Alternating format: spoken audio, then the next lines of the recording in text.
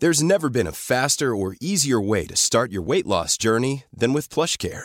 PlushCare accepts most insurance plans and gives you online access to board-certified physicians who can prescribe FDA-approved weight loss medications like Wegovy and Zepbound for those who qualify. Take charge of your health and speak with a board-certified physician about a weight loss plan that's right for you. Get started today at plushcare.com/weight-loss. That's plushcare.com/weight-loss. plushcare.com/weight-loss. A lot can happen in the next 3 years. Like a chatbot may be your new best friend. But what won't change? Needing health insurance. United Healthcare Tri-Term Medical Plans are available for these changing times. Underwritten by Golden Rule Insurance Company, they offer budget-friendly, flexible coverage for people who are in between jobs or missed open enrollment. The plans last nearly 3 years in some states, with access to a nationwide network of doctors and hospitals. So for whatever tomorrow brings, United Healthcare Tri-Term Medical Plans may be for you. Learn more at uh1.com.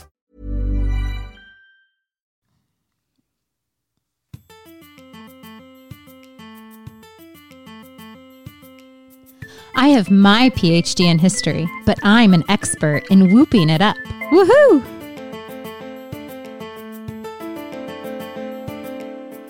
White gloves and dirty documents. That's how this historian gets down. I am JMZ. I'm a doctor, and my prescription is more shade.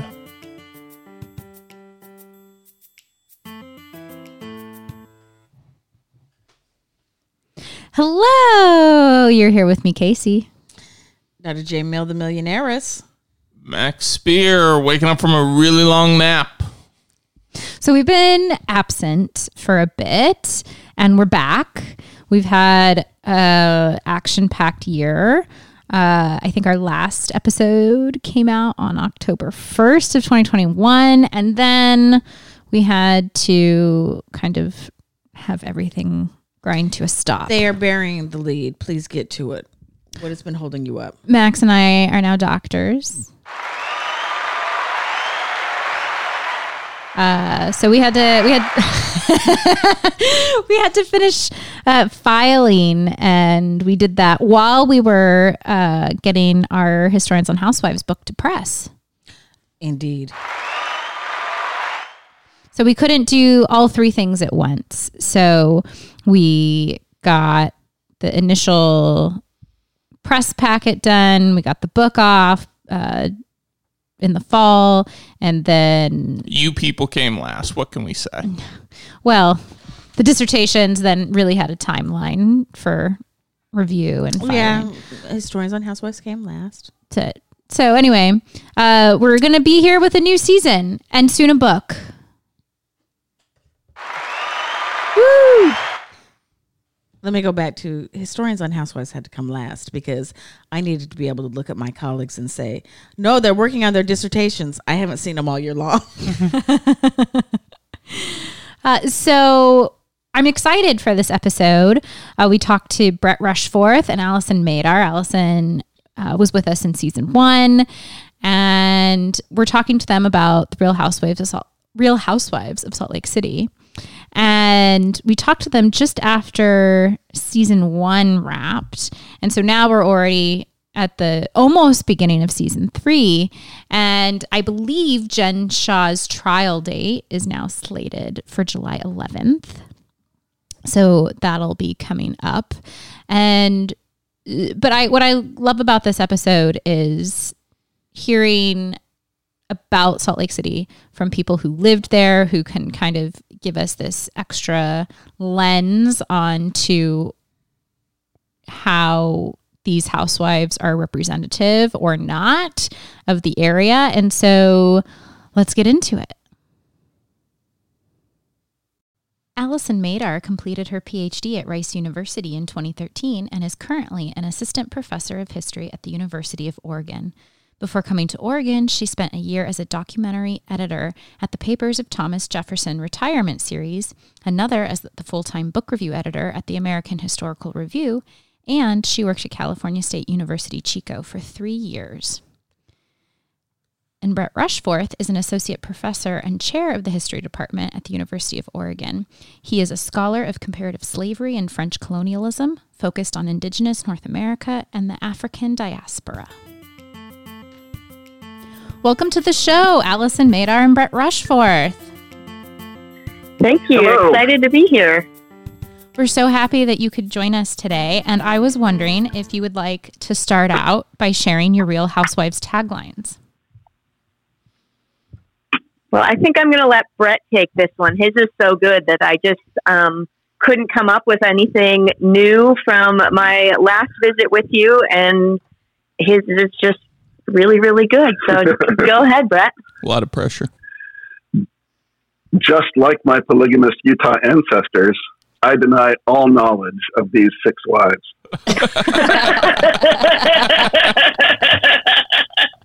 So, Brett, let's get into it before we actually get into it. I know you're from Salt Lake, but we actually don't know where Allison is from. Where are you both from, and how did you meet? I guess where's Allison from, and where did you meet? Okay, yeah. So I grew up in northeastern Ohio, about 30 miles in a suburb about 30 miles east of Cleveland. And spent my whole childhood and college years in Ohio. Born and raised in a Catholic family, so went to Catholic school from kindergarten through 12th grade as well. Okay. Yeah, and I guess I'll tell the meeting story. So we Sure. met in the nerdiest possible way. Okay. We were introduced by a friend who is an editor, and we were getting together to watch a soccer game, and this mutual friend of ours brought Allison along. And once I got to know that she was a book review editor and I was a book review editor, I had my in. So I started flirting with her by talking about book reviews, and that is the honest truth. It's the most embarrassing nerd story ever, but it worked. What's that opening line like? So you edit book reviews much? I don't know. I was asking for advice because I had just taken over as the book review editor of William Mary Quarterly, and she had done the Southern, the Journal of Southern History. And so I just started asking her for advice, and I really did want the advice, but I wanted it to come from her specifically. Uh-huh. Well played on both of your parts.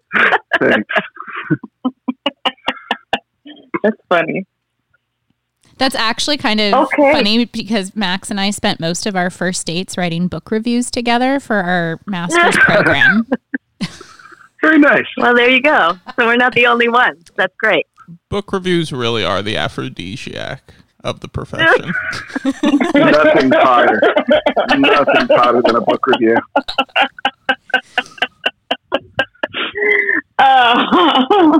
Casey, I feel like you want to take us beyond this how to score with a historian moment and have us go deeper into the podcast.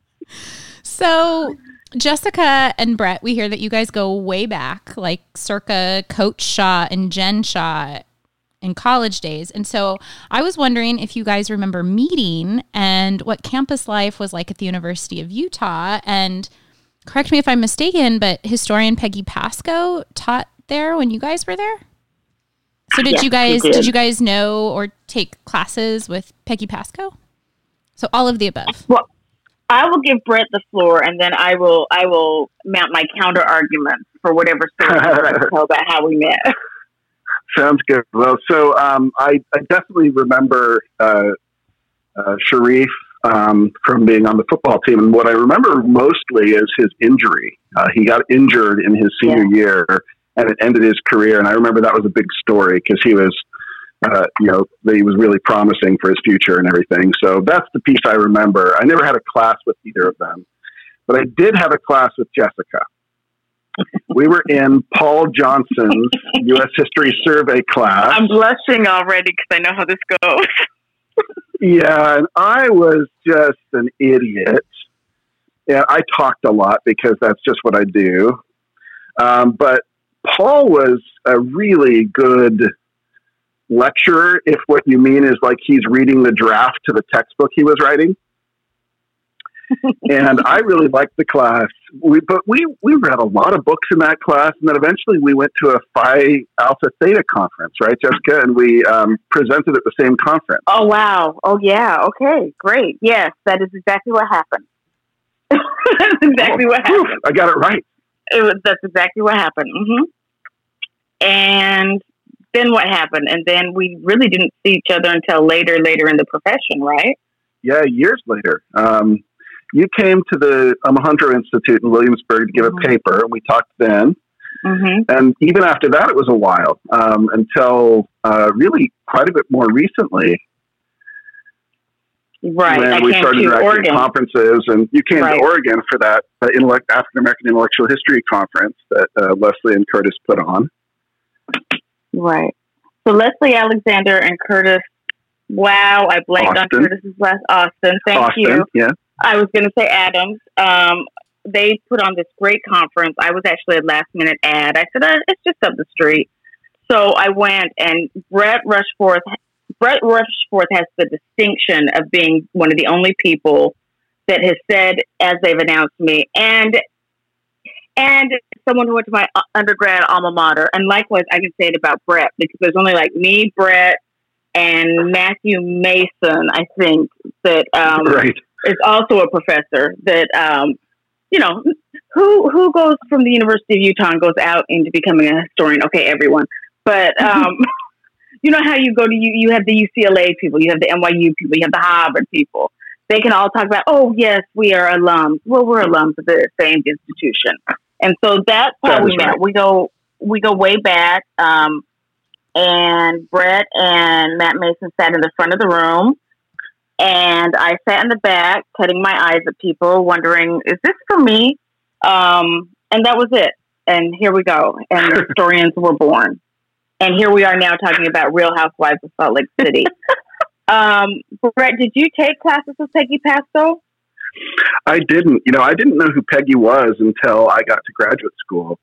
And then I regretted not having a class from her, because I read her first book in grad school, and I loved it. And then I found out she had come to the University of Oregon. And so after my master's program, I applied to work with her as a PhD student at the University of Oregon with her and Jeff Osler. And I was rejected. I did not get in. And so I do like to remind my colleague, Jeff Osler, that I applied to work with him and he rejected me, but now I'm his department chair. So dump bump. Drama. Drama. So I tell my Peggy Pasco story often. I took her class on women's history. I was probably my second or third year in, and she did this great class on women's history. And at the very end of the class, everyone clapped for her. And I said, what is this? You can be smart and people will clap for you? I mean, a star was born. I was like, wait a minute. I think that was the moment it clicked. Like, oh, wait, this is the thing for me. Like, it took me all quarter long to realize she was actually doing a performance. And I said, I think I can get with this. So, and then later, Peggy is just wonderful. Rest her soul. And then later when I came to the UC Irvine, Vicki Ruiz was very good friends with her. And so we did a few events together. So I then encountered her in later life. Actually, Vicki Ruiz and Eileen Boris put together a special panel on her last book at the AHA. So we were able to give her flowers at the AHA when it was in San Diego. Was that Relations of Rescue? No, this is the last one, the one about interracial relationships. I was in her class when the Relations of Rescues came out. This last one is on. You can tell I don't do the late period. It's what comes naturally. There we go. So, yes, I did take class with Peggy. Okay, so we've kind of already talked about when Sharif played football. Now I'm switching back. Okay, so I do believe I had a class with them, but I won't with Sharif and Jen. They sat at the front of the room, but I can't be 100% assured. So allegedly, I took an undergrad class and they were in class with me.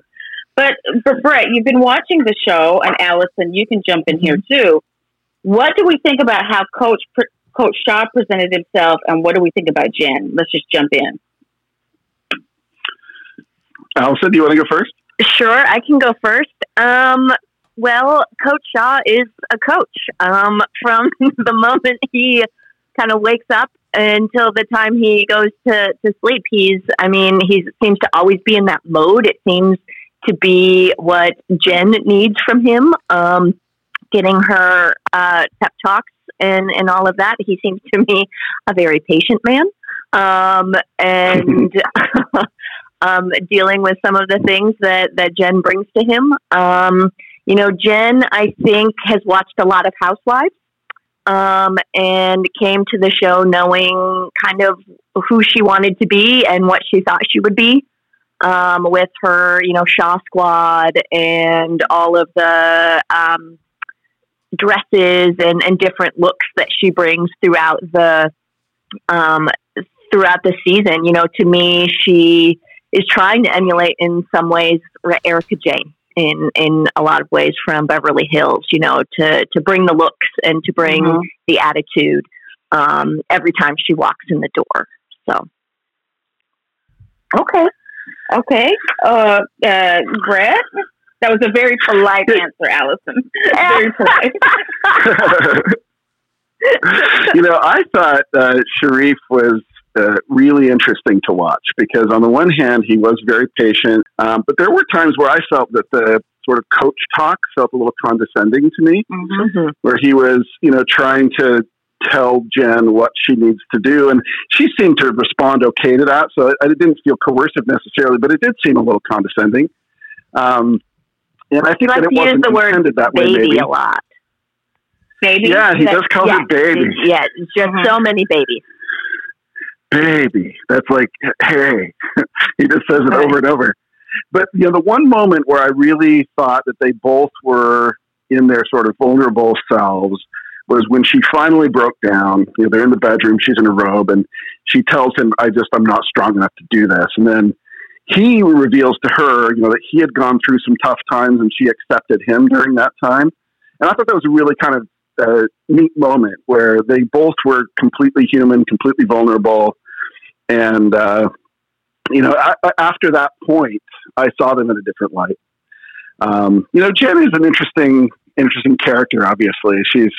She's volatile and she would grab attention any way she could. But, I also understand, like in the reunions when she was talking about having grown up in Utah as a woman of color. I mean, I can't tell you anything about this, Jessica, because obviously you have insight about this that I'll never have. But I really could understand what she was trying to convey and what everyone else in the room was completely overlooking and ignoring. That, she grew up just kind of having to fight for everything. And, that's kind of the mode she adopted. It's true. I mean, I'm actually glad we can talk about this because, there's very early on, she talked about people just assuming she was Black because she was, she's Tongan, right? One of her dad's from Tonga. And so people outside of Utah don't understand that in Utah, you are white or you're Black. And everything falls into that Black category. Where I think she was wrong with saying she is Black. That's different than saying everyone assumes you're Black or everyone assumes you're, like with Latinos, everyone assumes that Latinos are all Mexican. But where Jen got in trouble is she was saying that, because I'm Black. No. That's what also got Mary's dander up. But you're not Black. But I can understand where Jen was saying in Utah, you really are only seen as white or Black. It's only even recently there's been a big enough Latino presence that, again, everyone is Mexican because, Utah is unreconstructed. So that was the thing. They're really unreconstructed. I mean, with Jen, that's where I said, okay, too far because I get it. I get growing up as a woman of color in Utah and you always have to fight. Oh my God, all your life you have to fight. But I also wonder if she was blurring certain things that it kind of set me, it kind of set my teeth on edge when she blurred certain things. And so I understand her tension with Mary. I don't know. Would anyone want to comment on that? That's really interesting. I mean, anyone want to comment? Before we get into her dynamic with Mary, I wonder, has everybody seen and or heard of the video leaks with Jen screaming at her Shaw Squad during her reunion prep? Like, so they needed to get her dress ready and everything, and she's throwing stuff and cussing at them, and it is it is really intense to watch. And, you know, I think it just also seemed, at least in the footage that was leaked, that that it came very abruptly, you know, so you don't really get like anything that leads up to that moment, but it in some ways tracks with how quickly her changes would come on the show, right? Where she's kind of just chatting and she's okay one minute, and the next minute it is, you know, we're at a 10, and it's, you know, a very intense reality TV moment. And so I wonder if this leaked footage is also going to prompt any sort of change in her demeanor in season 2. Yeah, I read about the footage and this particular blow up. I didn't watch or listen to it, but I did read enough of the direct quotes from it to know that it was pretty bad, really bad. It didn't surprise me, just based on what we saw all season, the quickness with which that flip was often switched, but it also, you know, it makes me think that is her more constant state of being than it's not, even though she was presenting something relatively calm for the majority of the reunion. And, you know, people are like, oh, that's not Jen. But I think maybe it might be. I think maybe it might be, but I also feel like, I agree with you, Allison. I think that she did her research, right? She's not a dumb woman by any stretch of the imagination. Oh, no. So she knew what she wanted to do coming into this. And I think for all the women, they kind of crafted, there wasn't necessarily any kind of searching of who I'm going to be. And I feel like Jen rolled out like 5 seasons of personalities in one season. Yeah. I feel like she was, you know, she didn't stick to one, and she rolled out all 5. So I'm almost wondering if with the video leakage, because there's the audio and then there's the video that we just saw last night that I sent to Casey. So there's this moment where she could either be a great asset and we keep her on for the next season, or Bravo might be like, oh, just it's time, let her go. Not in this moment can we have this. It'll be interesting to see what Bravo does. But isn't Jen and Sharif somehow involved with the production of Salt Lake? I believe my cursory research revealed that the Shaw Productions might have a stake in this franchise. Wow. I have not verified it on IMDb, but I do believe that my cursory research revealed that they put up some money.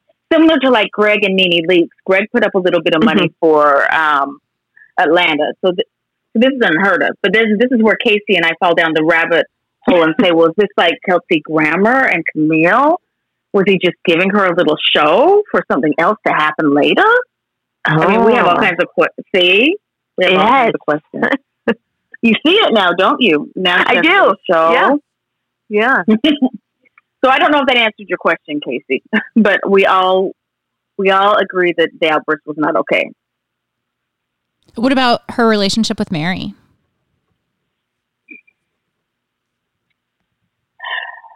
Let's have our guests respond. Maybe I'm overreading it. Let's have our guests respond. Maybe I'm too close. I think on one level, I understood that there were hurtful things said on both sides, right? And to me, this whole smells like hospital thing that everyone's been talking about, you know, the statement itself is kind of bizarre. Like, she didn't even say a hospital, right? She smells like, or it smells like hospital. And I can understand someone saying that and someone responding saying, you know what, actually that's kind of hard for me because my aunt was just, you know, had this terrible surgery. It was the response to that I thought was way over the line. It was to blame this woman for her own health problems because she didn't drink enough water. She's not healthy enough. And the implications of that, I think, are pretty hurtful. And so I think that's what sort of set things off. It was much more that than just the smell conversation. And so, you know, obviously, drunk Jen, when she talks about, effing her grandfather, that was also way over the line. And once you get those kind of things out in the open, it's pretty hard to recover. Right. It's really traumatic. I watched Salt Lake, kind of with this era of, is this home or not? But when I'm thinking about it, it really had, there were some really dark moments in the show. And I think on the intro, someone says that there's all this prettiness and it's hiding some dark things. But there's really some pain between those women. And, not necessarily between them, but in their own lives. That I don't know. I think we've got a window into some of it. But the hospital, Smell Like Hospital, I'm also wondering if Mary also did her research and thought, what is a good one-liner, or what is something that could be epic. And I think then production just kind of said, oh, yeah, keep pushing this. Because it was bizarre. It was bizarre. Yeah, it was strange. And, to me, I agree with you about the sort of shared pain, because at each moment that they sort of let themselves talk about their marriage a little bit, they both admitted to being pretty lonely and pretty isolated. But also they both hinted at, how difficult it was to be women of color in Utah. Mm-hmm. And they had that in common. Right. And so, I don't know the dynamic there in terms of, whether there was a sense of competition between them, whether there was a sense of, having to be the standout. I don't know. But it was to me the deepest and most profound tension of the whole season. I agree. But, I could talk about race in Utah all day long, but there are other things we can get to. But I do believe there was a competition between them about who could be the more authentic Black, right? Was it Jen who literally birthed Sharif's children, or was it Mary who was raised Black, but also gets uncomfortable if Black men are outside around a store when she drives up? So I definitely think there was a who's more authentic kind of politics going on in a really subtle, not even subtle way, similar to how there was who's the better Mormon, or who knows Mormon, LDS culture better. So, well, and I think we're definitely going to talk more about race in Utah and some of those dynamics later in the show too. So my next question for Jessica and Brett. So I grew up as the non-Mormon kid in the Mormon friend group in California. And so there are many things that I saw on Salt Lake City that felt really familiar. But I was wondering if the show was recognizable to you two as people born and raised in Utah with relationships to the Mormon church. And so I'm sitting here thinking, my friends never, ever, ever drank Diet Coke, but is Diet Coke with lemon a popular beverage in Utah? Did the cast representation of life in Salt Lake City hold up for you or not? I mean, for me, the person that I most recognized in my own experience with Utah Mormonism and my childhood was Heather. Because she had, I think, the most conventional Mormon upbringing. She went on a mission. She had the expectations of a certain kind of Mormon life. And then when that didn't work out, it was really tragic to her. And I really understood the world she was coming from. And I also thought it was a little silly sometimes when, someone like Lisa is talking about being this, upstanding Mormon, but she makes her money selling tequila and then she's drinking. And I have no problem with making money selling tequila or drinking, but it seems a little bizarre that you think then that, one of the sort of core cultural markers of Mormonism is something you could just completely ignore and still consider yourself, in the core. So it was very interesting watching, but, for me, it was a completely different Utah, except for the little echoes in Heather's life, right? And I guess a little bit in Whitney and Justin's too, because, they are the ones who were, they were also pretty conventionally Mormon growing up. Whitney graduated from high school, from Lone Peak High School, where I could see that high school in my backyard at the time she graduated. I learned this later, of course, just now, but, So, I also sort of know that world. This is sort of in northern Utah County. And that world seemed sort of horrifyingly familiar to me because it's really a troubled place. Mm-hmm. Okay, so I need to go back to northern Utah County. Where were you actually raised, Brett? So I grew up in Kaysville. Did I not? I did not know that. Okay. By Lagoon, yeah. right? So one amusement park. Yep. Or one amusement park. Exactly. I was at Davis Dart. Okay. Okay. But then for 3 years after my postdoc, I actually taught at BYU, if you can believe that. Yes, I'm aware of this. Mm-hmm. Yeah, it was an interesting time. But it was then that I was living in Utah County, so a place called Cedar Hills, which is sort of northern Utah County by Highland and Alpine. That was it was a glimpse into a version of Mormonism that was really intense and really sanctimonious, and not that all of it doesn't have a little bit of that, but I grew up in a liberal family. We were the only Democrats on our street, and the candidates for governor would come into our living room because the caucus was held in our living room because there were 8 Democrats the entire district. So we were already kind of a weird Mormon family, and I didn't know that. I kind of thought that Mormonism was about caring for the poor and, accepting people for who they are and being generous. And that was kind of what Mormonism was to me growing up. And then I got to Utah County and I realized, whoa, no, this is not actually what most people think Mormonism is. Right. And it was kind of a shock. And that's basically when I finally left the church. Does someone want to prod there, or should we go on? I know what I mean. We're going to come back to leaving the church in a minute. I'll answer Kitty's question, and then I'll come back and prod a little bit. For me, nothing about it was recognizable. I was raised in West Valley City, the WVC, the west side of town, the quote unquote poor part of town, but really I don't want to say no one is poor in Utah. To say it's the poor part of town is misnomer, right?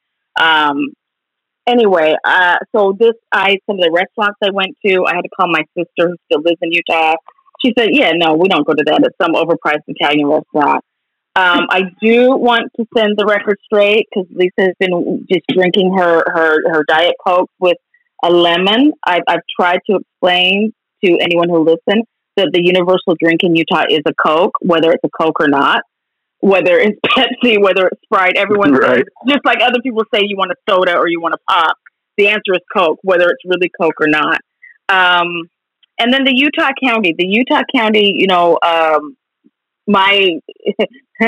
the white family members of mine are from Utah County. Like I was raised in Utah. I was raised for 2 or 3 years in Utah County, and that's where my grandmother lived. And in fact, Brett, where you lived in Cedar Hill or by Alpine or Highland. In Alpine, there's a stretch of property called Carter Ridge. That used to be all my family's property. My family was one of the largest landholders in what is now big Lehi, Utah. Then it was little Lehi, Utah. So I'm very much deep in northern Utah County and the conservative and wacky Mormonism ways. And for some of that, that's also why I respond the way I do to the LDS Church. Like there's the LDS Church outside of Utah and outside of Utah County, and then there's this homegrown, it can be a very cruel culture, very painful culture, very insider outsider. So, wow, we're dark again. Okay, Matt, lighten us up. Lighten us up. Give us something light. So transitioning slightly, we're going to talk about Heather more in depth in a moment. And then, of course, we'll talk more in depth about Mary Cosby during the second half of the show. But can we chat first about Lisa Meredith and Whitney? What were your thoughts on them as housewives? Do you want me to start, Brett? Since this is your first foray into housewives ever. That would be great. You're doing great, Brett. You're doing great. You're taking it seriously. I'll start with Meredith. And, the point of being a housewife and putting yourself on the show is to share things and to, might I say, engage. And she didn't seem to want to do any of those things most of the time. You know, things came out about her relationship with Seth and all of that, but she just seemed really standoffish for the majority of the season, I thought. You know, so I don't know what she thought she signed up for, you know, having cameras all around all the time. But she just seemed kind of uninterested in things. And I understand not wanting to get involved in drama and all of that. But again, it's a housewife show, and that is kind of what makes a housewife show. In terms of Whitney, you know, she was kind of the exact opposite of Meredith, and she shared everything. You know, she shared the good and the bad, and I found the storyline with her father to be very personal and very emotional. And I thought it was kind of brave of her and of him to put their life out there like that, because those are easily things that didn't have to be on camera. Or, you know, off limits, and she didn't make them off limits. So I thought that was interesting. I also found it interesting how the story she shared about Justin's parents having kind of a line of wedding pictures on their wall that she, you know, of you know, him and his ex-wife and his ex-wife and her new husband, and then her and Justin. So I thought that was a little interesting to say the least. And in terms of Lisa, I think she was there for one reason and one reason only, and that is to sell, you know, whatever it was. I think that's just her mode. And I think she likes herself a lot, so she wanted other people to like her too. Well, can I go? What did you think about her reunion performance? Not her reunion interview, her reunion performance. It was definitely a performance, and I think what's interesting about this reunion is they had time to think about, watch, and process the whole season for a lot longer than most other shows do before they get to the reunion. And I think they all came with a script, and it all came with performance ready to go, and hers was to kind of disabuse viewers of the image that was painted of her, she thought, by, you know, Heather and Whitney in some ways too. And I thought that she had very clear goals in what she wanted to do, and I found it, you know, all of the yelling just stresses me out, which, why do I watch these shows if that's the case? But I thought her even turning on Meredith a little bit and all of that, I thought was,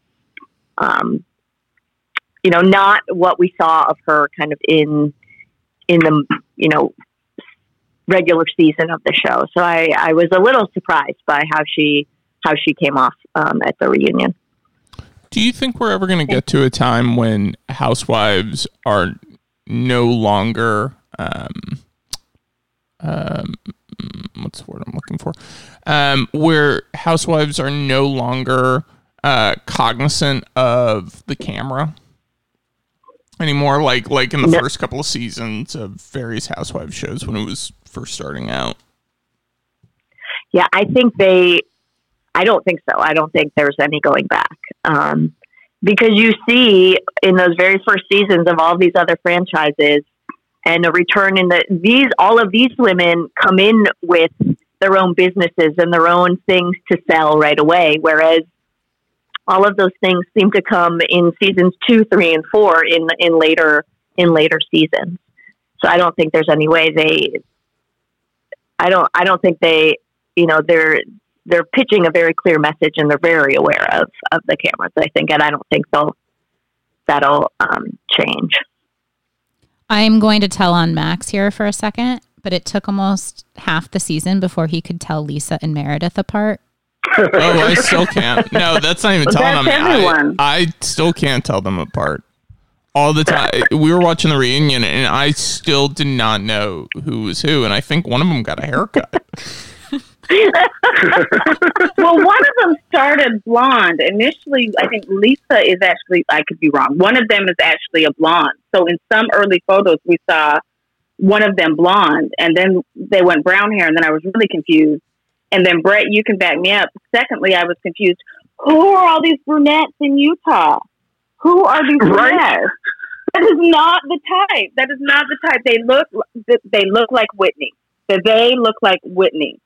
Isn't Whitney the type, Brett? Like the slender, the blonde. They look like Whitney. That's why I love Heather. But how did the housewives stack up for you, Brett? So, I mean, your comment, just to build off that comment, the pressures of sort of the ideal Mormon woman definitely go in the direction of Whitney, right? I mean, the blonde, the thin, the makeup, the perpetually young or trying to stay perpetually young. Mm-hmm. And, so it was definitely, she was the most recognizable of that sort of stereotype and that mode. Heather to me was the most recognizable from my actual experience. I mean, even she was way out of my actual experience. I grew up in Kaysville, which is at the time had like 9,000 people in it. And, was really almost on the edge of the rural area.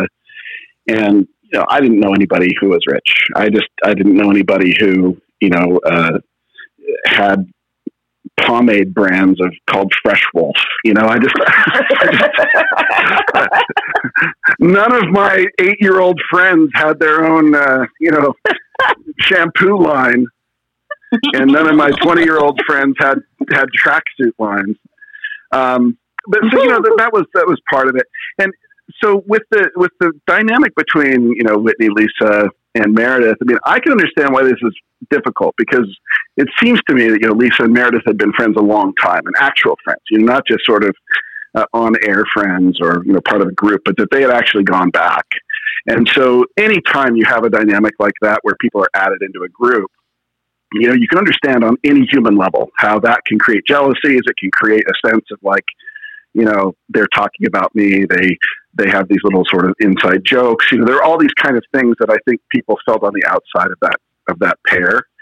And that happens anywhere, right? It's not particular to Utah. It's not particular to Housewives. Whitney was interesting for me because, for the first, I guess up until Sharif's birthday party, she was my favorite. And at that, that first half of the season or whatever it was, I related with her in the sense that, she had left the church. There was still a lot of her family and her husband's family that were really in the church, which is the case for me too. And, they had sort of this public scandal, which I didn't have, but I could just understand the dynamic of, how challenging that is.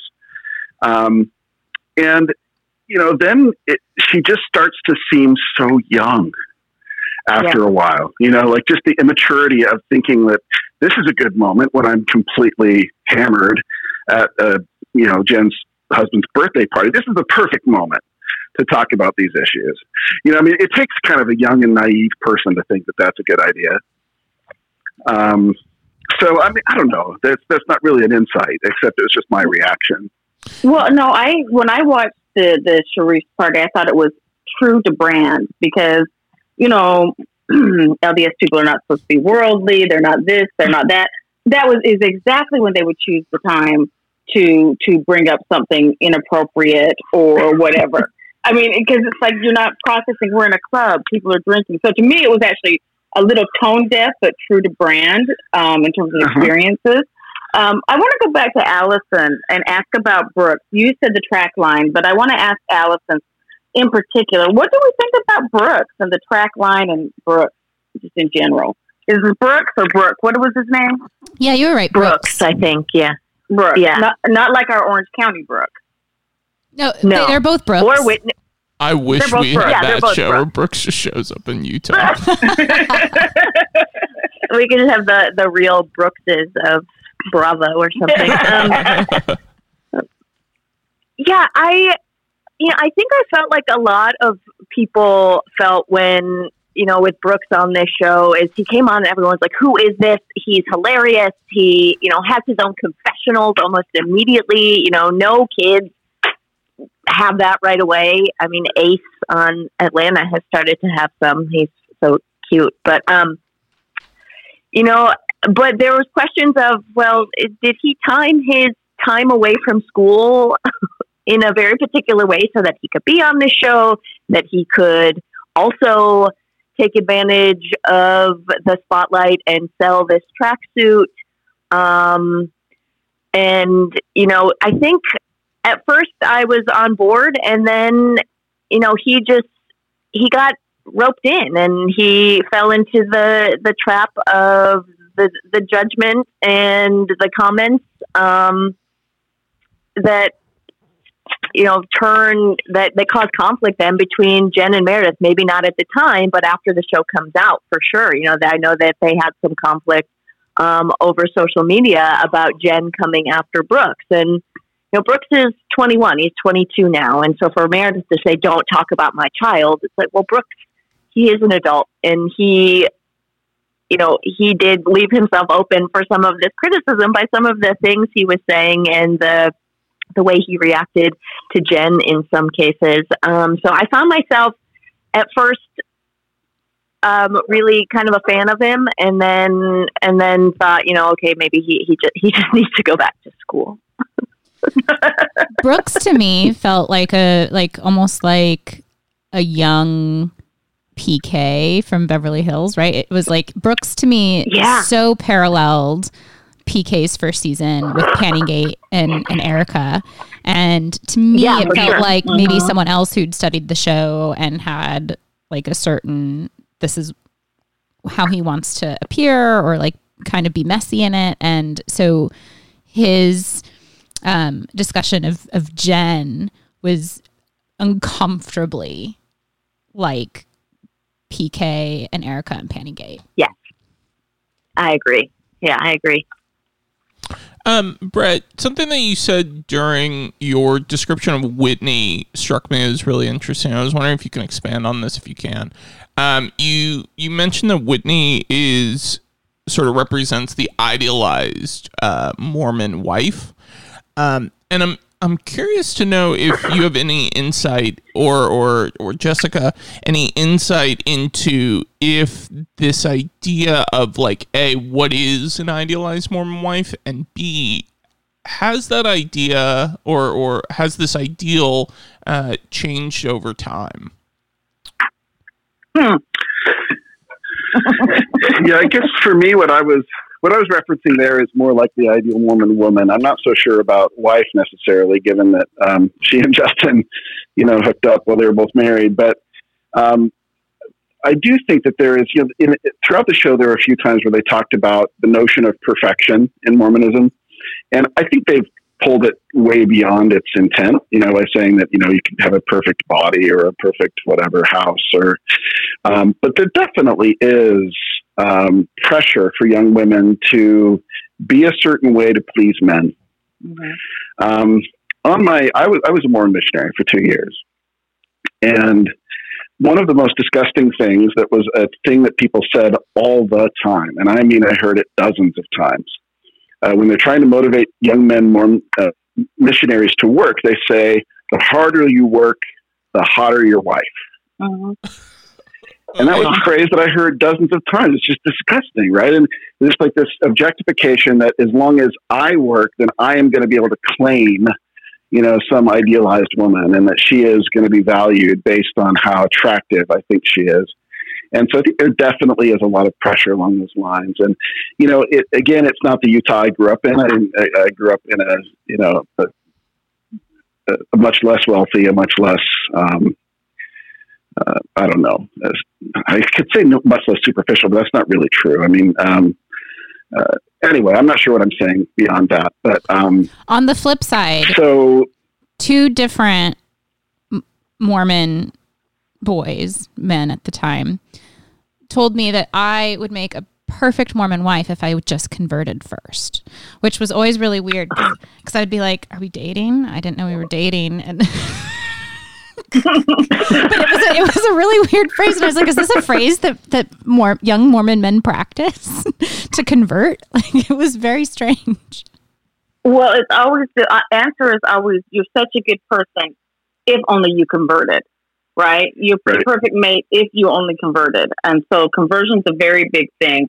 For me, the Mormon perfectionism, and particularly as it relates to beauty, I'm about to unleash all my issues, so we might have to edit this out. Okay. The ideal is thin, white, blonde.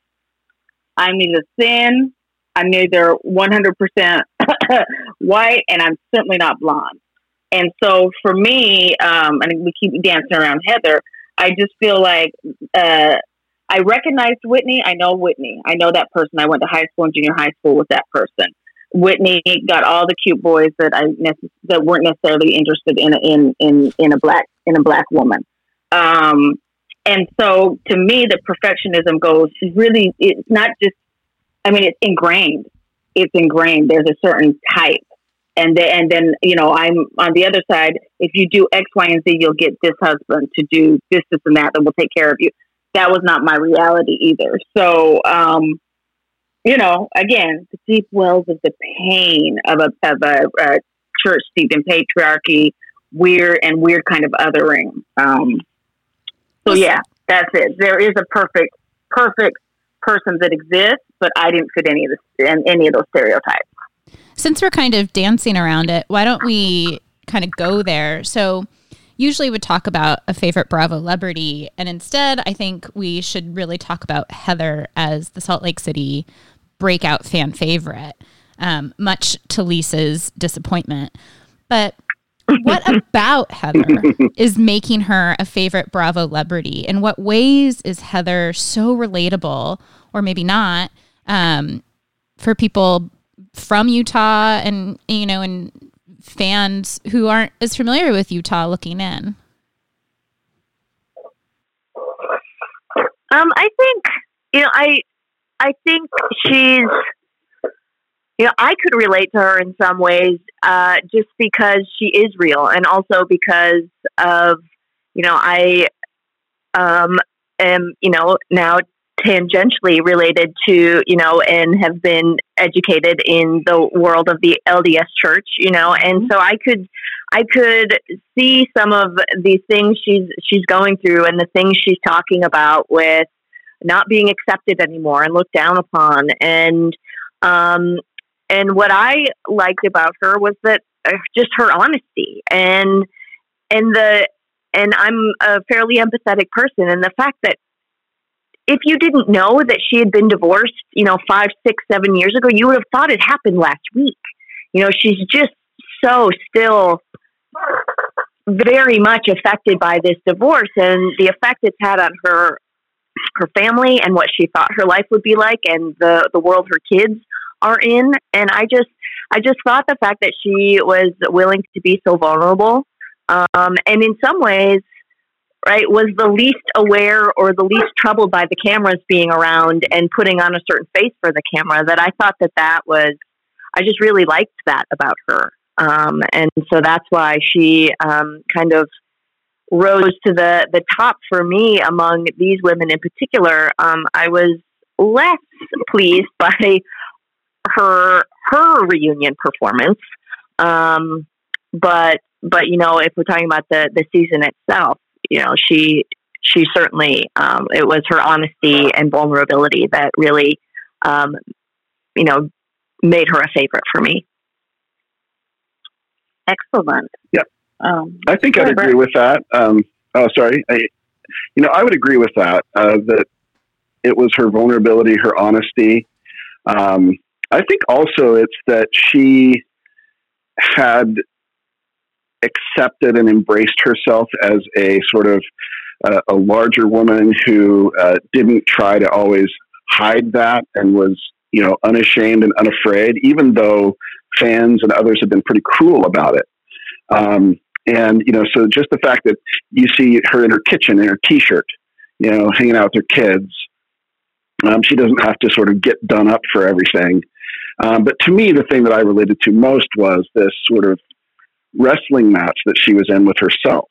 about, her divorce was part of it, but it was also just a stand-in for a much bigger set of questions. What is my future going to look like? And if you do grow up completely immersed in that culture, you have one idea of what your future life is going to look like and what you want it to look like or what you hope it looks like.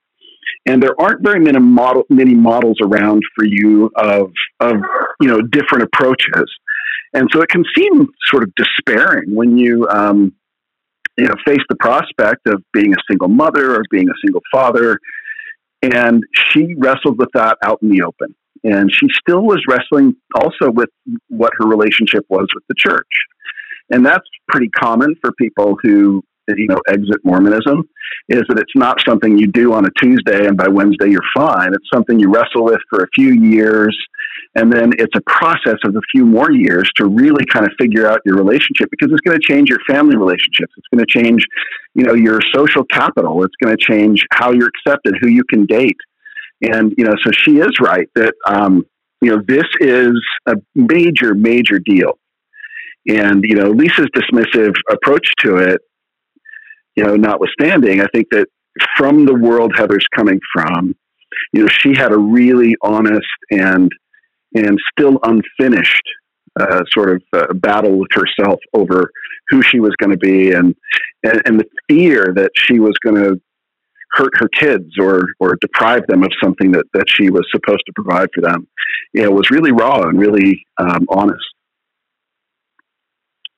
Perfect. That was perfectly stated for both of you. I'm not going to say much more about Heather other than, one time for the bigger girls and one time for the unconventional viewpoint.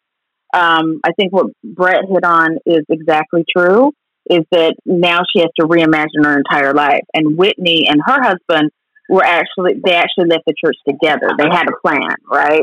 Mm-hmm. Where they were dismissed together. But to be in Utah as single parent, and not of the perfect type, I can see why she has so much anxiety. So this opens up questions about the Church of Jesus Christ of Latter-day Saints, colloquially called Mormonism. And Brett, there are a few things from the reunion that Twitter's uncomfortable about. They don't know how to explain. I knew that you were coming on the show, and so you would find the balance between deep doctrine and this is the public conversation. So if you feel comfortable, can you tell us what it means to be sealed and really what it means to be, there's leaving the church and then there's being excommunicated. People on Twitter didn't understand that you actually will get a letter if you're excommunicated. So in broad strokes, but as comfortable as you want to be, can you explain those two things to the audience? Sure. Sealing is a particular Mormon way of explaining that marriage will continue in the afterlife and that it will last forever. But the belief is that unless you are married by a Mormon authority in the Mormon temple, that you can't be sealed forever.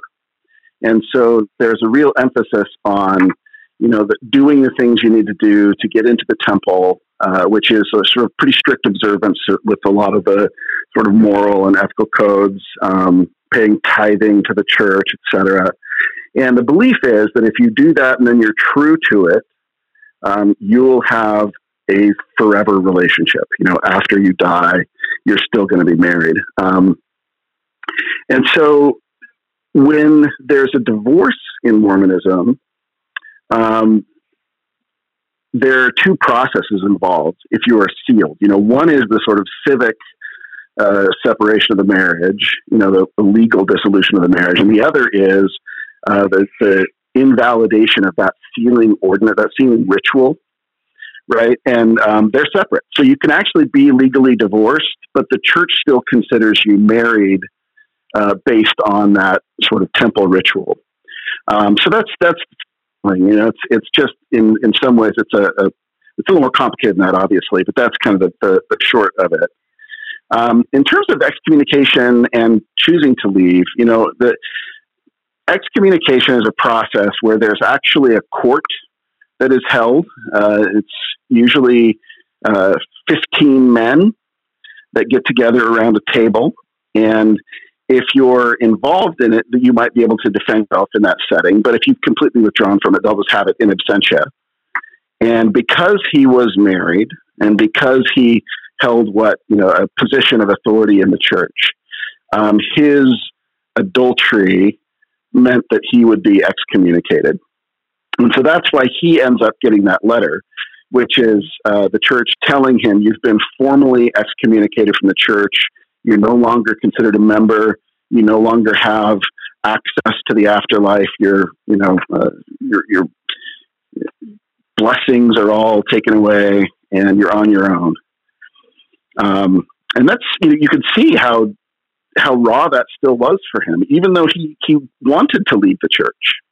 There was still something about that sort of declaration that he's not worthy, that he had imbibed that for his whole life, about the need to be worthy and the need to live up to those standards. And it still hurt him that even though he knew and wanted that exit, that they judged him to be like, you can't stay if you want to. Right. That actually happened when I was growing up. That actually happened in my neighborhood right down the street. The bishop of my ward and someone in the ward in the congregation, they were both excommunicated because, again, he was in a position of authority too. On top of adultery. Okay, so I think that is helpful because people don't understand those processes, and that was very helpful. But now we are really going to lighten it up, I hope. We're going to lighten it up. Friends, family, people who are listening, we're going to lighten it up. And how are we going to lighten it up, Casey? Today on our Bonko Party game break, we're going to play a game I'd like to call Clairvoyance. When you're ready to pop the question, the last thing you want to do is second-guess the ring. At BlueNile.com, you can design a one-of-a-kind ring with the ease and convenience of shopping online. Choose your diamond and setting. When you find the one, you'll get it delivered right to your door. Go to BlueNile.com and use promo code LISTEN to get $50 off your purchase of $500 or more. That's code LISTEN at BlueNile.com for $50 off your purchase. BlueNile.com, code LISTEN. There's never been a faster or easier way to start your weight loss journey than with PlushCare. PlushCare accepts most insurance plans and gives you online access to board-certified physicians who can prescribe FDA-approved weight loss medications like Wegovy and Zepbound for those who qualify. Take charge of your health and speak with a board-certified physician about a weight loss plan that's right for you. Get started today at plushcare.com/weightloss. That's plushcare.com/weightloss. plushcare.com/weightloss. Hi, I'm Daniel, founder of Pretty Litter. Cats and cat owners deserve better than any old-fashioned litter. That's why I teamed up with scientists and veterinarians to create Pretty Litter. Its innovative crystal formula has superior odor control and weighs up to 80% less than clay litter. Pretty Litter even monitors health by changing colors to help detect early signs of potential illness. It's the world's smartest kitty litter. Go to prettylitter.com and use code ACAST for 20% off your first order and a free cat toy. Terms and conditions apply. See site for details. There's never been a faster or easier way to start your weight loss journey than with PlushCare. PlushCare accepts most insurance plans and gives you online access to board-certified physicians who can prescribe FDA-approved weight loss medications like Wegovy and Zepbound for those who qualify. Take charge of your health and speak with a board-certified physician about a weight loss plan that's right for you. Get started today at plushcare.com/weightloss. That's plushcare.com/weightloss. plushcare.com/weightloss. And this is a newlywed style game where I'm going to ask Bravo related questions. Allison and Brett are going to be a team, and Jessica and Max are going to be a team. And the team that wins is going to guess more of the correct responses logged by their teammate. Oh, dear. I'm glad Allison's on my team because I certainly couldn't do this by myself.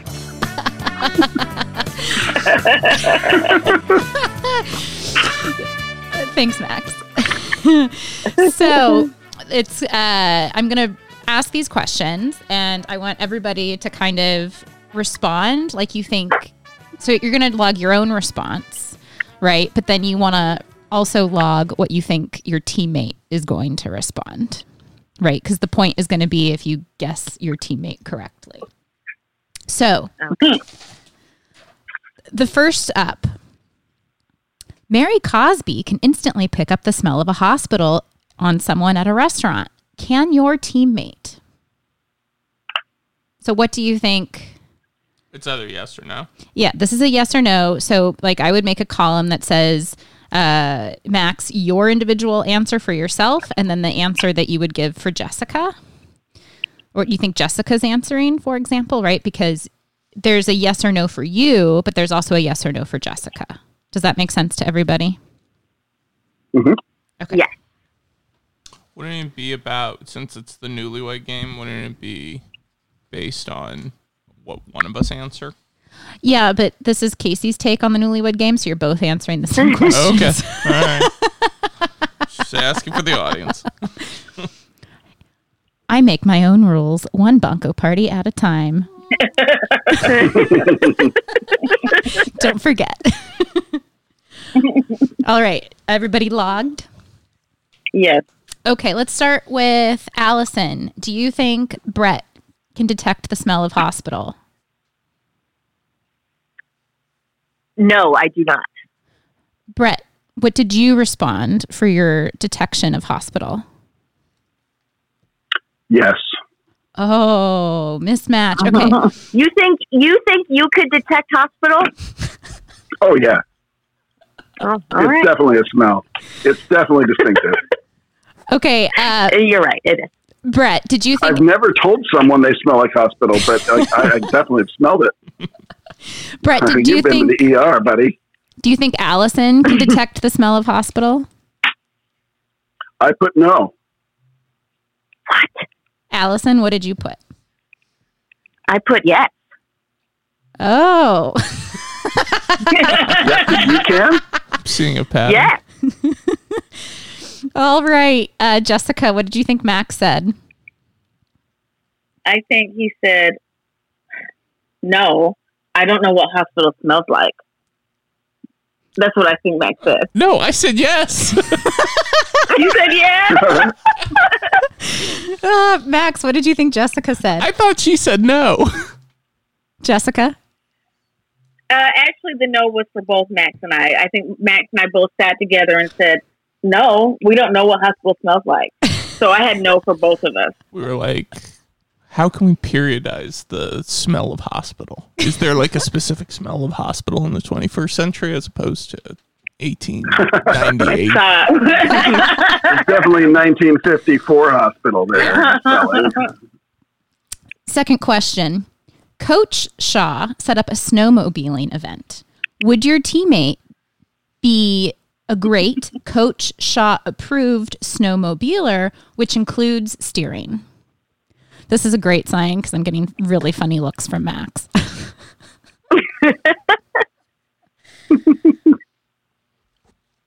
Okay. Allison, do you think Brett thinks that he will be a great snowmobiler? Yes, I think so. That is correct. Woo! Okay, the first official point on the board. And Brett, did you think that Allison thought that she would be a good snowmobiler? No, I think she'd feel too nervous. Allison? That is correct. Wow. That's a perfect round for you guys. Okay. We actually talked about this very thing while we were watching, so that's how I knew the answer. Jessica, what did you think Max responded? No, he was raised in Southern California. Max? Has he seen snow ever? I put no. I've been in the snow twice, and one of them was in Southern California when it snowed while we were in class one day. And I think it was still like 40 degrees outside, and sunny. But there was snow on the ground, and we got to go outside and make snow. I guess it wouldn't have been snow, but it was like slushy. That's like one of the closest I've ever been to snow. And the other time I went to the mountains, but yeah. No. Max also can't breathe at high altitude, so he would be terrible. Max, what did you think Jessica said? No. Hands down, no. Yeah. like everything nature related, I have the ability to, but I'm not going to do that. I want to watch Jessica No. drive a snowmobile. I can drive a boat, I can drive a snowmobile, but will I is the question. No. So we won that round too. We got points too, Max. Handedly. Question 3. Lisa is the Sundance queen. Where would your teammates say they fall in their Sundance awareness? 1, don't follow it at all. 2, they dabble. 3, they look forward to Sundance every year. Max looked at me. Max, we are on Zoom so we can catch cues from one another. So Max looked at me like he could read my mind through the Zoom. Okay. Allison, what did you think Brett thinks about his Sundance awareness? I say 1. Doesn't follow it at all. Ooh. Doesn't follow it at all. Brett? Am I wrong? It's a 2. Oh. I do check out the listings. I mean, it's not like I've ever been, but I do look at the listings and see what's out. Will you occasionally watch something with like a lot of press about it? Yeah. You know, and I used to have the Sundance Channel, so. Oh wow. You know that would, but you know, I don't. It's a very light 2, but it's not nothing at all. Yeah, I think it works for a dabble. What did you think Allison said? 1. Allison? That's correct. Woo! Yeah. 1 point. 1. Jessica? I feel like Max is really a 1, but he's got to be a 2 because the two of you together can toss it up. So I feel like he's kind of 1.5 towards a 2. You need a definite answer, don't you? 2. Yeah. You think, okay, you're going to go 2. Max? You were so close. I put a 1. At one time, I probably would have been a 2 and maybe even a 3. But since becoming a historian and now especially since we have a kid, like I have zero interest in movies and what is going on at Sundance. It will take Max and I multiple nights in a row to try to get through a single movie now. So can I go back to 1? Because notice my 1.5 was dependent on Casey. Max by himself is a 1. Max with Casey's like a 1.5, almost 2. That is what I said. Give me half a point. So it looks like Casey isn't the only one who makes up the rules. Absolutely. Have you never listened to the Story of my podcast? Absolutely. Max, what did you say for Jessica? I said 3 for her. She knows what everyone's wearing. She knows probably not what the movies are that are going to be slated, but she knows the stars that are showing up. And she knows all their drama. So I'm going to say 3 for Jessica. I'm going to say a solid 3. I will say this with a caveat for all those people listening. Sundance in Utah is like Las Vegas is to the rest of the state of Nevada. None of us really go, but I go ahead and watch all my friends posting, all the glitterati posting, and they're so excited to be at Sundance. And if they only knew that the office for Sundance was all the way down the hill and across the valley on the west side. The actual Sundance office is like by the airport on flat ground. There's no picturesque movie scene. But I am definitely a 3 because I need to know who's wearing whom and so on and so on. This is excellent. We're at a 3-3 tie for our last question. Oh my God, this is it. So there was a lot of fast food featured on Salt Lake City. So what would your teammate say is their favorite fast food drive-through? My teammates? Yeah. So what is Max going to say his favorite fast food is? What is Jessica going to say, etc.? Oh, no. Oh, no. Jessica, we've never had this conversation. We have never had this conversation. I'm embarrassed about this. This is because there's an answer. That is much worse for you. I do appreciate that it's a collective oh no cringe.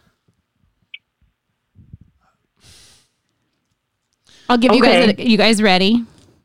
Or do you need another second? I'm trying to look through Zoom and see what Max is writing on his paper, but my glasses aren't on, and he just covered his paper. I don't think you're going to get it. I don't think you're going to get this. Sorry. You're not going to get mine either. Okay. Allison, what did you think Brett said? Brett said for me? Or for him? Yeah, what did Brett say for himself? I'm going to go with Arby's. You know, I hate that you're right. And that this is going to be on a podcast. But it's true. Oh, no. Arby's. Damn it. No judgment. I always did like their curly fries, though. They don't do them here's anymore. the thing. They don't do curly fries anymore? This is actually, there's a Utah background to the story. Arby's, the reason I like it, I mean, it's not like I go there all the time, but that's not what I heard. I have to make sure that's clear. Couple times a year. But when I was a kid, Arby's came to Utah, and my mom loved horseradish sauce. And so we would go, and she would, of course, they call it horsey sauce. Yes. And the reason is that my grandfather had been kicked by a horse in the face and lost his sense of smell. And so horseradish became his favorite food because he could actually taste it. So this is an honor to my grandfather. Rest his soul. Oh, now you make me feel like a jerk. Thanks for bringing that up, Max. Okay, so what is Allison? I just put none. And that's exactly what I put. Oh, wow. Wow, impressive. Another perfect round. Pressure is on, Jessica and Max. Well, Max and I aren't married, so that's the caveat. We're not married. So for Max, I was really torn because Southern California, so it would be In-N-Out Burger. But I feel like if he had a drive-up that he loved, it would be more like Starbucks. So I completely plummeted. They're both looking at me like I'm the worst person ever. Yeah, no. What is it? El Pollo Loco. Oh, of course. Yeah. Of course. And they don't really have them in the San Francisco Bay Area. I think we realized there was one or two at the time that we lived up there. And so, like, Max would want to make a multi-hour drive for El Pollo Loco. It's clean living. I mean, why not? Yeah. The citrus-infused chicken? Yeah. Do you want corn or flour? I mean... I broke my vegetarianism last Kelly's weekend. birthday. For Kelly's birthday to eat El Pollo Loco chicken. Wow. Yeah. No, I love their stuff. Max, what do you think Jessica said? I'm open to an El Pollo Loco sponsor.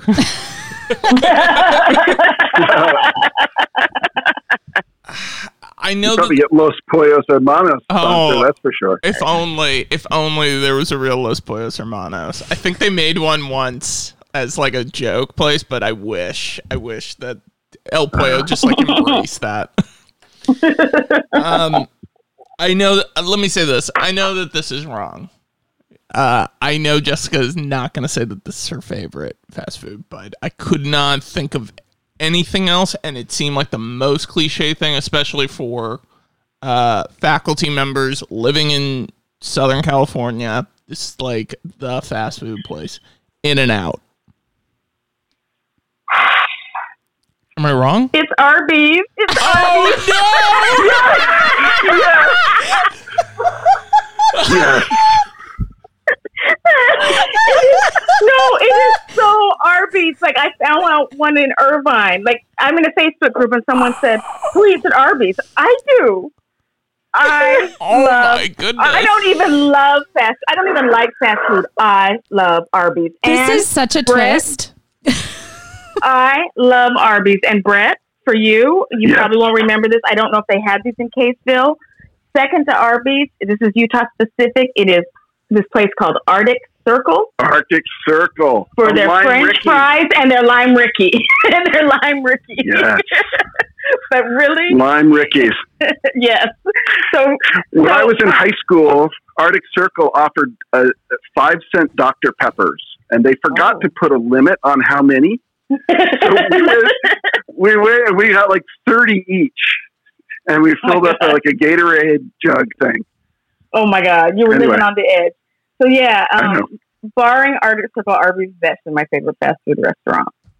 And not because my grandpa was kicking the horse, but my grandmother had a big garden and she always grew horseradish sauce. And so I was always perplexed between what was the difference between this horseradish and this horsey sauce. So I never ate the horsey sauce when I was little. Now that I'm younger, now that I'm older, horseradish sauce. So Arby's. Well, that was one of my favorite Bonko Party games I think we've ever done. And congratulations, Brett and Allison, you are our winners.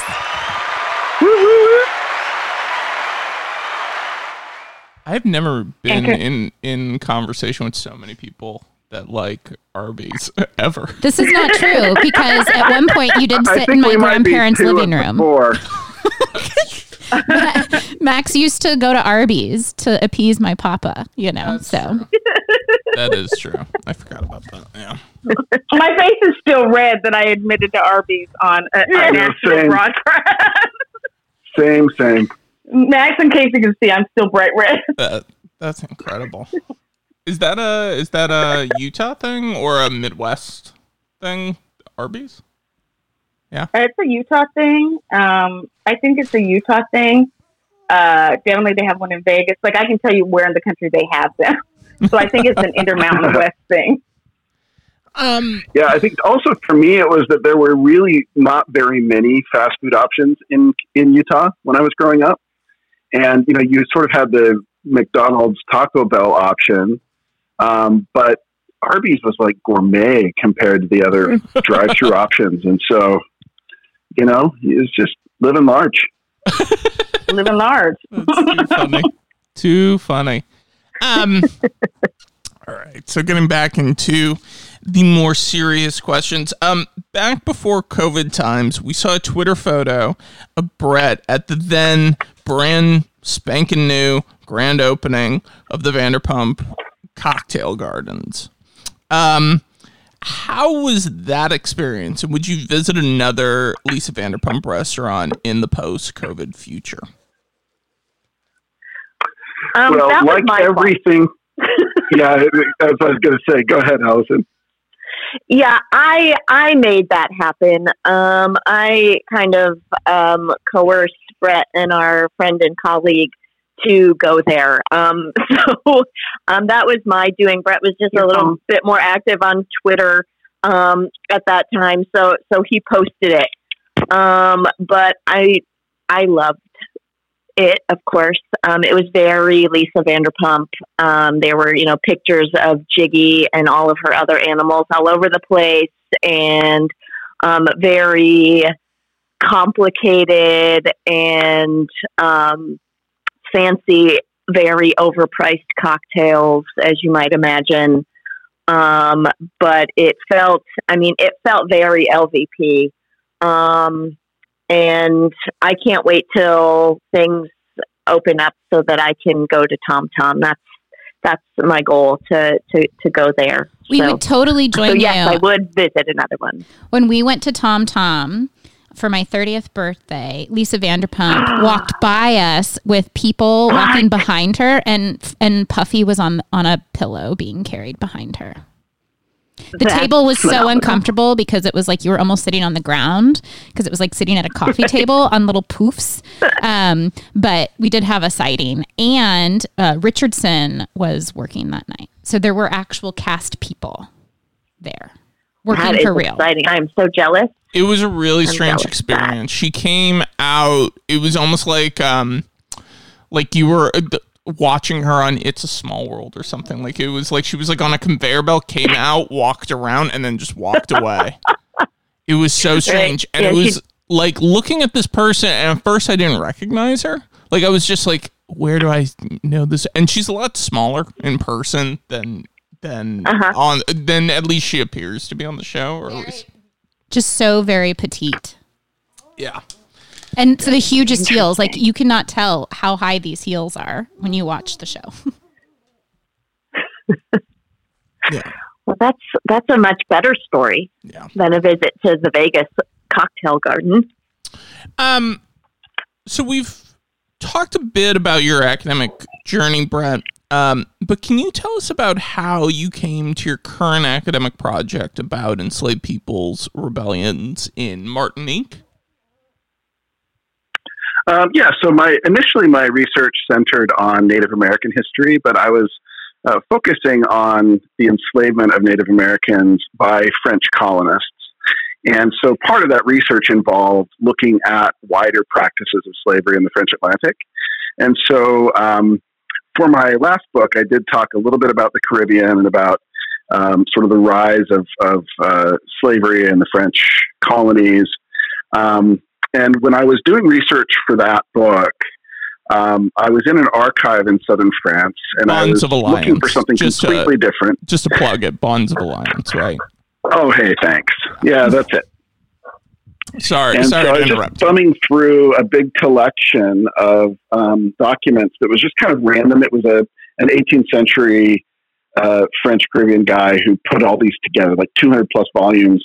And so it's just random. So I'm thumbing through hundreds of pages, and all of a sudden I came across these interrogations of enslaved people and Maroons and free people of color who had been involved in this uprising.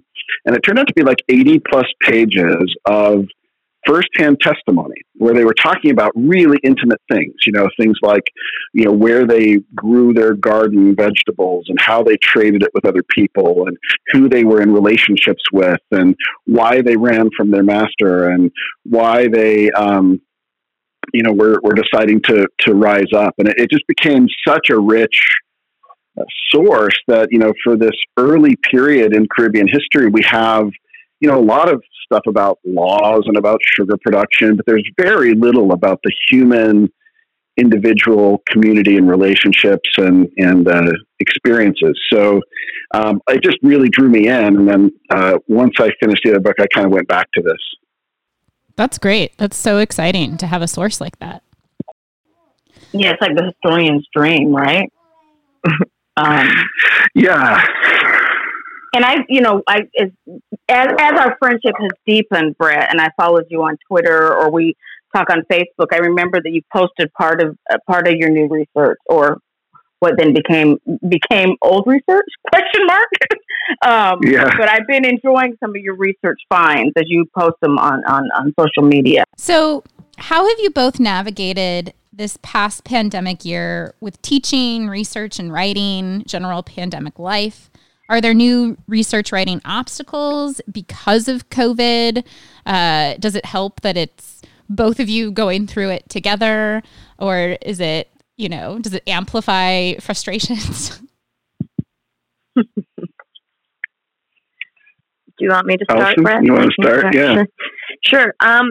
Well, to answer your last question first, it does help. It helps to kind of be dealing with all of these things together, for sure. I don't know how I would kind of handle the stress of kind of that, lockdown and just the kind of complications with getting work done without Brett. So I'm definitely grateful for that. But just like everyone else, COVID's put a lot of things on hold. I was supposed to spend June through December of 2020 on a research fellowship in Washington, D.C., and that didn't happen. Trying to figure out how to teach on Zoom and with empathy and understanding for what students are going through, that has been a challenge for sure. I definitely miss being in the classroom, and I know the students do too.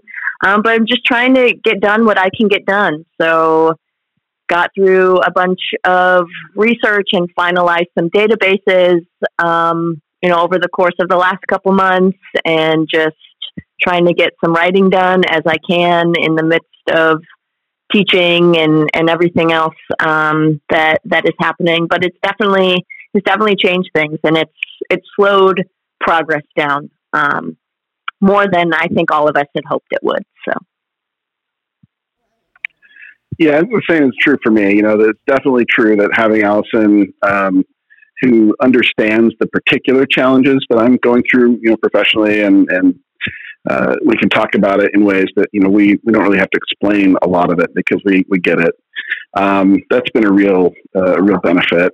For me, the hardest thing has been the isolation of it. I thrive on social interaction, and it's just been really, really hard to, we've been pretty strict, and we haven't had friends in our house for, over about a year now. And it's been isolating and difficult. But that said, we are in a pretty privileged position. We're at a job that allowed us to continue working. We didn't lose our pay. We didn't lose our health insurance. We've had nobody in our immediate family, knock on wood, get COVID. And so in the grand scheme of things, we've been very, very fortunate. I've been department chair for this period, and that's been really interesting and difficult because, the constant uncertainty and shifting landscape means that we have to redo, like we redid our course schedule last quarter, I think 4 times for the entire department. And so that's been a real drain on my resources and my sanity. But, overall it's been, annoying and difficult, but not tragic like it has been for so many. Thank you. So part of this conversation came out of Brett's email to us of a New Yorker article by Doreen St. Felix titled "The Real Housewives of Salt Lake City is Culturally Sensitive Trash." Can we unpack this notion of culturally sensitive trash and the ways that SLC is different, or maybe not so much, from other Real Housewives franchises? Brett, you want to go first here? Sure. I can't really speak to the other Housewives franchises because this is the one and only that I've ever watched. But what I can say, so that the article really struck me because it dealt with this notion of, culturally sensitive trash, meaning that like they're not pretending it's highbrow, they're not pretending it's anything other than what it is, but there was an effort by many of the people to grapple with religion, to grapple with race, to grapple with issues of I don't know what it is. It's not really class, but sort of background. And so, it was the most diverse cast, apparently, of all of the Housewife franchises. And so that meant that there were conversations, I think, across divides that you might not have seen in other series. And so I'm not sure that really answers the question, but it's sort of what I've got. Have you noticed dynamics of racism and colonialism that sort of, as they relate to SLC, getting portrayed in the show? Certainly, because for one thing, the fact that Meredith seemed so shocked that Jen and Mary would talk about racism. And the great horror to her was that someone got called a racist, or not even called a racist, but insinuated that they had done something racist. And so she's like, I can't believe you do that. And as though the naming of the problem was worse than the problem itself. Right. And that, of course, is a very common thing in my experience, not just in Utah, but everywhere. But the other thing that I thought was really interesting that I thought quite a bit about was the sort of colonial relationship with Tonga, for example. Yeah. Mormonism is, I think it's 1 in 8 Tongans is a Mormon. So it's like maybe the 3rd biggest religion, maybe even the 2nd biggest religion there. And it's obviously embedded in this colonizing of the Pacific by the United States. And so you definitely see the outgrowth of that. And then, there's the general lack of acknowledgement of privilege and of what that comes from, and the sort of legacies of dispossession. And they've dealt with that with Mormonism, right? They completely overlooked the question of racism in Mormonism. And they, of course, didn't talk about how the fact that Utah was, populated by Native people before the Mormons came. And so, those are the kind of resonances that I saw. So I'm just shaking my head. I'm bobbing my head. Yes. Well stated. I think that my next question is building off of this culturally sensitive trash article and notion, in that as I watched Salt Lake City, perhaps more than any Real Housewife franchise, I felt like it offered a lot of different entry points into various topics and themes in like a U.S. history survey course. And so I was wondering if this was something that jumped out for others, or am I giving way too much credit to Salt Lake City? What did you guys think? I didn't really think about it as I was watching, but then you brought it up.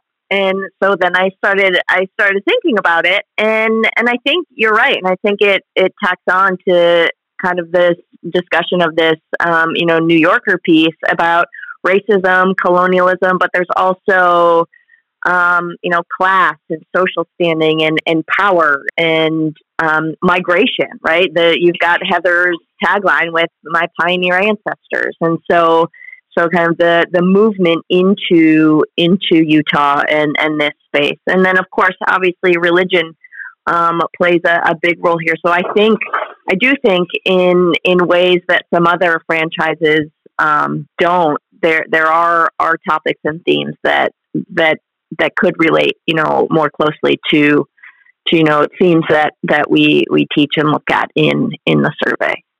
So now you have me thinking about that, and teaching a U.S. history survey through the lens of Real Housewives. I don't think I'd get many students to sign on, and I'm not sure my department chair would allow it. So, what do you think, Brett? I definitely see your knowledge of one show. The depth is pretty amazing. I definitely see the resonances of many of the themes that I emphasize in my teaching. There's obvious resonances with histories of race and privilege.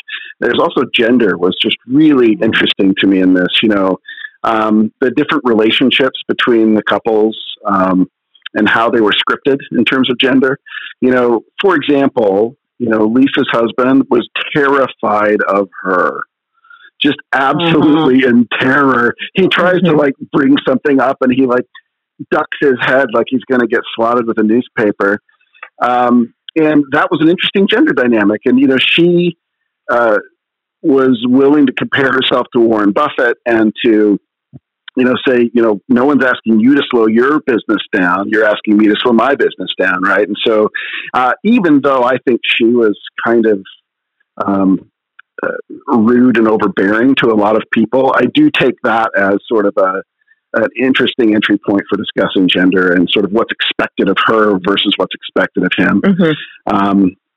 And then I think the other thing for me was the idea of I guess really the idea of Heather's sort of dual approach to, to ideals of femininity, to ideals of, the body, because on the one hand, she'll wear a t-shirt and be completely comfortable in her own skin. But on the other hand, her entire business depends on women, mostly women, feeling that they aren't good enough and they need to be made better. And those kind of dynamics, I think, are pretty interesting to explore. Great, thanks. Casey, I feel like I have to give a professor fail, a Bravo-demic fail to myself, because I've been teaching 19th century history this quarter, and I could have used Salt Lake. We've been watching it since November. Unbelievable. How did I miss this? In fact, Casey was my guest lecturer for the West because COVID had caught up to me. Not COVID itself, but the pandemic had caught up to me. And I just could not pull something together the week we did the West. Casey, I failed twice. I did an assignment to Real Housewives of Salt Lake, and I had to borrow a lecture from you. I failed as a Bravo-demic this quarter. That is terrible. it would have been perfect instead of texting and tweeting the TV and the screen and that Max and Casey. I could have used it in my class. So I failed, but you could have done I could have done railroads, image making, blacks in the West, race, religion, Great Awakening. I just listed every way I failed in this assignment. I mean, there was also some temperance going on. Yes, right. Sure. I failed. Yeah, that speakeasy, right? Right. Now I'm like, can I wrap an episode into week 10 of 10 for next week? I'm just going to let it go. I'm going to let it go. But wow, 3 times I've been embarrassed here. 1, as a young undergrad at the University of Utah. 2, someone who eats Arby's. And 3, someone who didn't assign the most obvious thing in front of her. So we're going to switch gears. So we know that I just failed as a Bravo-demic. We know that Allison is a Bravo-demic. But Brett, since your current project is digging into issues of hearsay, rumor, and trust, have you found yourself becoming more of a self-proclaimed Bravo-demic? Are you watching more reality TV? And if so, or if not, what are your go-to shows? The answer is no. I guess I probably shouldn't say that here, but I find personally the reason I don't is not because I think it's lowbrow or because I'm better than it. It's because it stresses me out. The conflict is really difficult for me. I get in there and I have a hard time distancing myself from it and laughing at it because it just feels real and it feels so. I have a really hard time enjoying from a sort of distance perspective. But I did find it really fascinating when I was watching this because I've been writing about these different maroon communities in Martinique, and there's always the question of who can you trust and whose account of things do you trust and who do you let in and who do you keep out. So the dynamics are really complex in any setting, and it did make me think about that for sure. But I kind of doubt that I'm going to be diving in again anytime soon because it's just emotionally taxing for me. That's an honest answer. That's an honest answer. We've kind of talked about this, but I feel like we can't leave. Well, let me go back. What are your go-to shows? Do you have any go-to shows, Brett? Yeah, certainly. We've watched a lot of TV since the pandemic started. A couple of the favorites, Schitt's Creek was absolutely one of our favorites in recent memory. I've seen a few other series that I've really quite enjoyed, but I really haven't done reality TV except for this. Okay. No, that's fine. That's one part of the household. Allison, have you become more invested, less invested in reality TV, and what are your shows? I think I'm probably equally invested in reality TV. I'll watch anything that's on Bravo. For the most part, we saw as we were making our way through Salt Lake, there was a preview for Summer House new season, and I said, "Oh, great, Summer House!" And Brett said, "Well, how did you even know that?" And just because I know these things, unfortunately. But in terms of other shows, the new season of Queen Sugar has started, and we have set our DVR for that, and I'm very excited for the new season of that show. We very much enjoy watching that one, so that's another thing kind of on our list. I enjoy watching Ralph Angel. I mean Queen Sugar as well.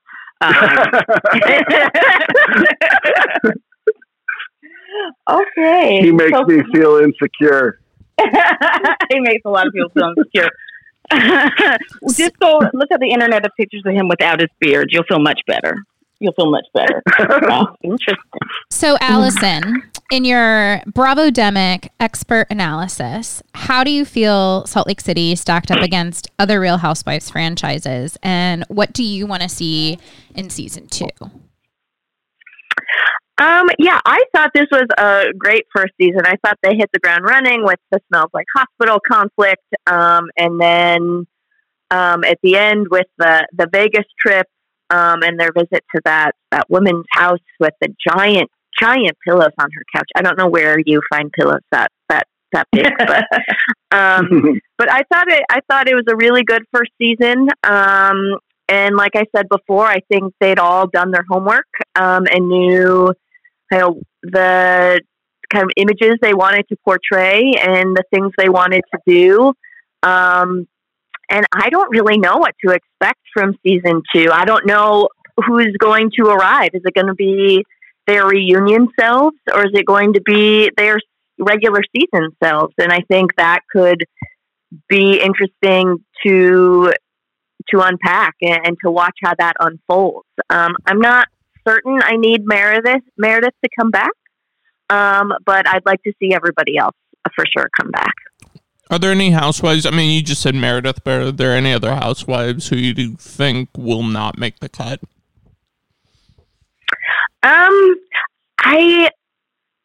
don't know now, like what Casey brought up before with this new footage and video about Jen. I don't know if they're going to want to leave her in the cast or go another direction. So that'll be interesting to see how that plays out. But I think they can't do without Mary Cosby. I think she just brings too much to the table that they won't. If she wants to do it, I think they'll certainly have her back. Do you think as a full-time member this time? Yeah, I think so. If she's willing, if she wants to film anywhere but her closet, I think they would be happy for that.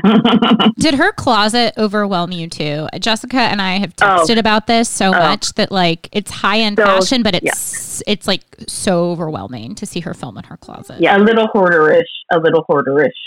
Yes, for sure. When Whitney said she was a high-end hoarder, I absolutely agreed with that. Wow. Okay, I don't disagree. Allison and Brett, tell us what's next for you and what you want people to know about your upcoming work. How can they get a hold of you if they want to know more? Brett, you go ahead first. Okay. What's up next for me is finishing up being department chair. Thank heavens. I'm going to be finishing a book about the French Atlantic in this next year, and working on this project about Martinique. So people can find me by looking at my website that is on the history department webpage at University of Oregon. And I used to be on Twitter, but I've kind of left Twitter for the last several months, and I don't really miss it, but at some point I might go back. So I think the website and email are the best ways. Okay. And as for me, I'm just working on my book on freedom and the law in 18th century Virginia, and getting that ready to go and submitted to UVA Press, who will publish it once it's done. So that's kind of the main thing on my to-do list. And I have signed off of all social media as of December. So the best way to get in touch with me is at my email, my amadar@uoregon.edu, and you can find more information about my work and my research at my faculty page on the University of Oregon website. Excellent. Thank you so much for joining us today. This was an absolutely wonderful discussion. Yep. Thank you. Oh, it was great. It was a lot of fun. Yeah, thanks. So here's my follow-up question. Jessica, we didn't have to admit Arby's. I mean, I'm not ashamed of it. So my last question, and it's past the interview. We're over. We're 1 minute into your time. So who do you all root for in the Pac-12 sports? The Ducks or the Utah Utes?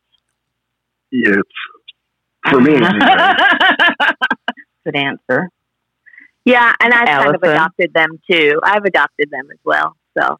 Oh, you're my people. Oh, she's an Ohio State fan, though. I Do you take Utah over the Bruins, Jessica?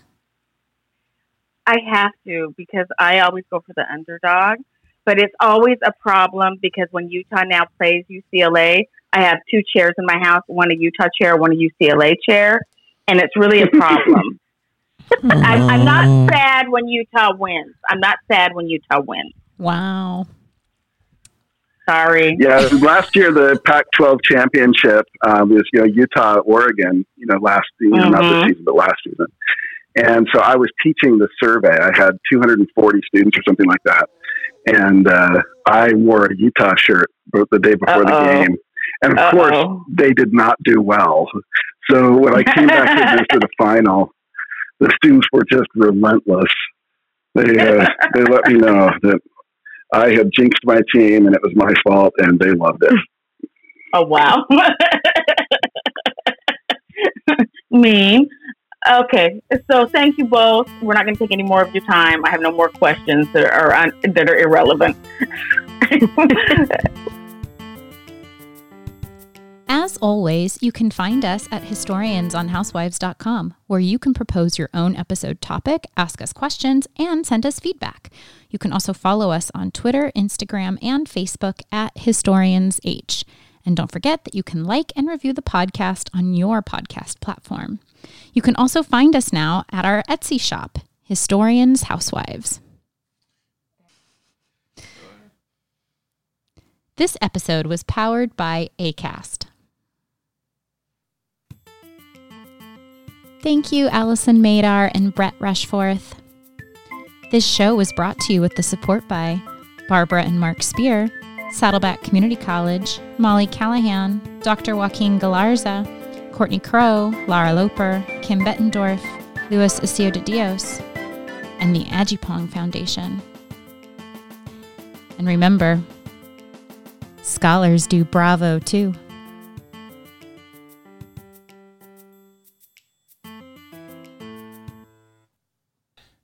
We can do another one on this reel just to run it. That I have 2. All the attitude. Yeah, let me get fussy, some fussy, attitude. fussy. I don't feel fussy. I think that's it. I'm not feeling fussy. You want me to put on like Madonna or something? No, I just want to. Do we look like the Madonna group to you? Sorry, you want me to put on like Janet? Not the 60-year-old Madonna. No, let's do it again. Let me just give you fussy. Imagine the softest sheets you've ever felt. Now imagine them getting even softer over time. That's what you'll feel with Boll & Branch's organic cotton sheets. In a recent customer survey, 96% replied that Boll & Branch sheets get softer with every wash. Start getting your best night's sleep in these sheets that get softer and softer for years to come. Try their sheets with a 30-night guarantee. Plus, get 15% off your first order at bollandbranch.com. Code BUTTERY. Exclusions apply. See site for details. Here's a cool fact. A crocodile can't stick out its tongue. Another cool fact, you can get short-term health insurance for a month or just under a year in some states. United Healthcare short-term insurance plans are designed for people who are between jobs, coming off their parents' plan, or turning a side hustle into a full-time gig. Underwritten by Golden Rule Insurance Company, they offer flexible, budget-friendly coverage with access to a nationwide network of doctors and hospitals. Get more cool facts about United Healthcare short-term plans at uh1.com. Planning for your next trip? Elevate your travel style with Quince. Quince has all the jet-setting essentials you'll want for your next getaway, like European linen, premium luggage options, buttery soft Italian leather bags, and so much more. And is all priced at 50 to 80% less than similar brands. Plus, Quince only works with factories that use safe and ethical manufacturing practices. Pack your bags with high-quality essentials you'll be wearing for vacations to come with Quince. Go to quince.com/pack for free shipping and 365-day returns.